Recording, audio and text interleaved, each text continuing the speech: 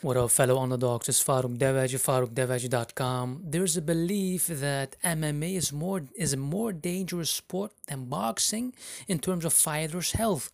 There's a secret lesson in this story for us entrepreneurs, and if you don't care, then don't bother tuning in. Now, before I go into it, let me shamelessly do my 15-second pitch. If you're a small business owner with a working process to sell and service customers, you want lifelong customers that don't complain about your prices, you want leads, inquiries, or visits more than you can handle without chasing them down. You're aware of the power of social media ads to achieve that. You don't have the time to do it yourself, or you've tried it before and didn't work. Go to faroukdeveci.com, FaroukDeveci.com, and read the letter on that page. And if it makes sense, fill out the form on the bottom and we'll reach out to you.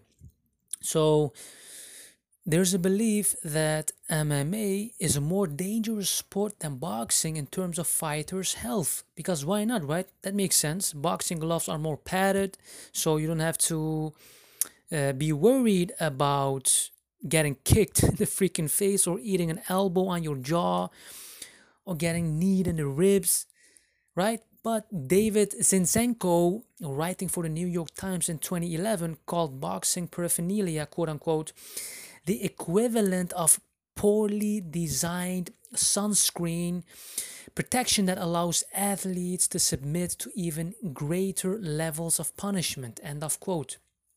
That's crazy. The equivalent of poorly designed sunscreen. I mean, truth is, boxing is responsible for the deaths of men and women, far more of them, in fact, than can be attributed to MMA, according to the Manuel Velasquez Boxing Fatality Collection, which began tracking boxing deaths in the 1940s. There were 339 deaths resulting from head injuries and boxing matches from 1950 to 2007. More recently, it shows 60 deaths associated with professional boxing matches from 1998 to 2011. The same collection counted only 4 MMA associated deaths from 1981 to 2007, but only one of those was the result of injuries sustained in a regulated contest. So, if this is the case, why does MMA have a worse reputation than boxing? In MMA, you can attack and defend by taking someone down, choking his face out to end the fight in 18 seconds, right? The gloves are less padded, so the punches have more effectiveness to end the fight in 8 seconds flat, right? But with boxing, because of the padding and because of the fact that you can't defend yourself from the consistent punching of your opponent by closing the distance, hold him, bring him down, right? You're forced to take the punches that have a smaller impact, but it's over 10, 12, 15 rounds consistently, right? If you get knocked out, that's probably the best thing that can happen to you in a boxing match, because otherwise your brain is going to get fumbled over the course of 10 rounds or more, causing massive brain trauma in the process with, unfortunate deaths as a result for too many. Now, what does this mean for us entrepreneurs? Sometimes when we focus on huge end results, we get so threatened by the huge task ahead of us to achieve that goal that our brain gets defensive well before even beginning to reach that goal. Well, even before implementing that task, right? But imagine making the steps to reach that huge goal so ridiculously small and focus on the process of just taking that step that nothing you do feels daunting whatsoever. Imagine that. And you'll start taking action, and then another one, consistently, without causing your brain to get defensive and hold you back. Now, would you be able to reach big goals using this kind of methodology? Now, I'm dealing with this constantly myself, having so huge goals that it seems unattainable which gives signals to my brain to warn me from taking action consistently, constantly.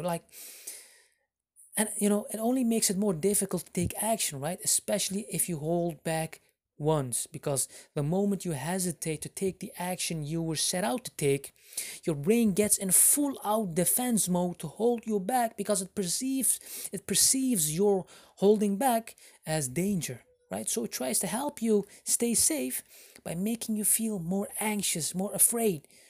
Now, Toyota became the biggest car maker in the world by focusing on smaller actions with consistency. Now, if they can do it, any business can. Let me explain, because their methodology is called the Kaizen way, right? The way of focusing on ridiculously small actions done consistently to reach big goals. Now, I heard first about this system and about the story of Toyota using this methodology for growth from a book called One Small Step Can Change Your Life, the Kaizen Way. Now, haven't finished it yet and don't agree with all of the content as of now, but the system really made sense to me.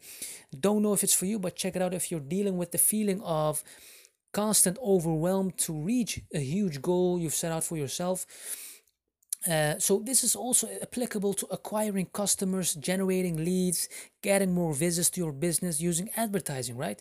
That's why at my social media ad agency, we run small experiments 3 days at a time, and we go from there. Small experiments, analyzing, adjusting consistently. And it works for any small business in any industry.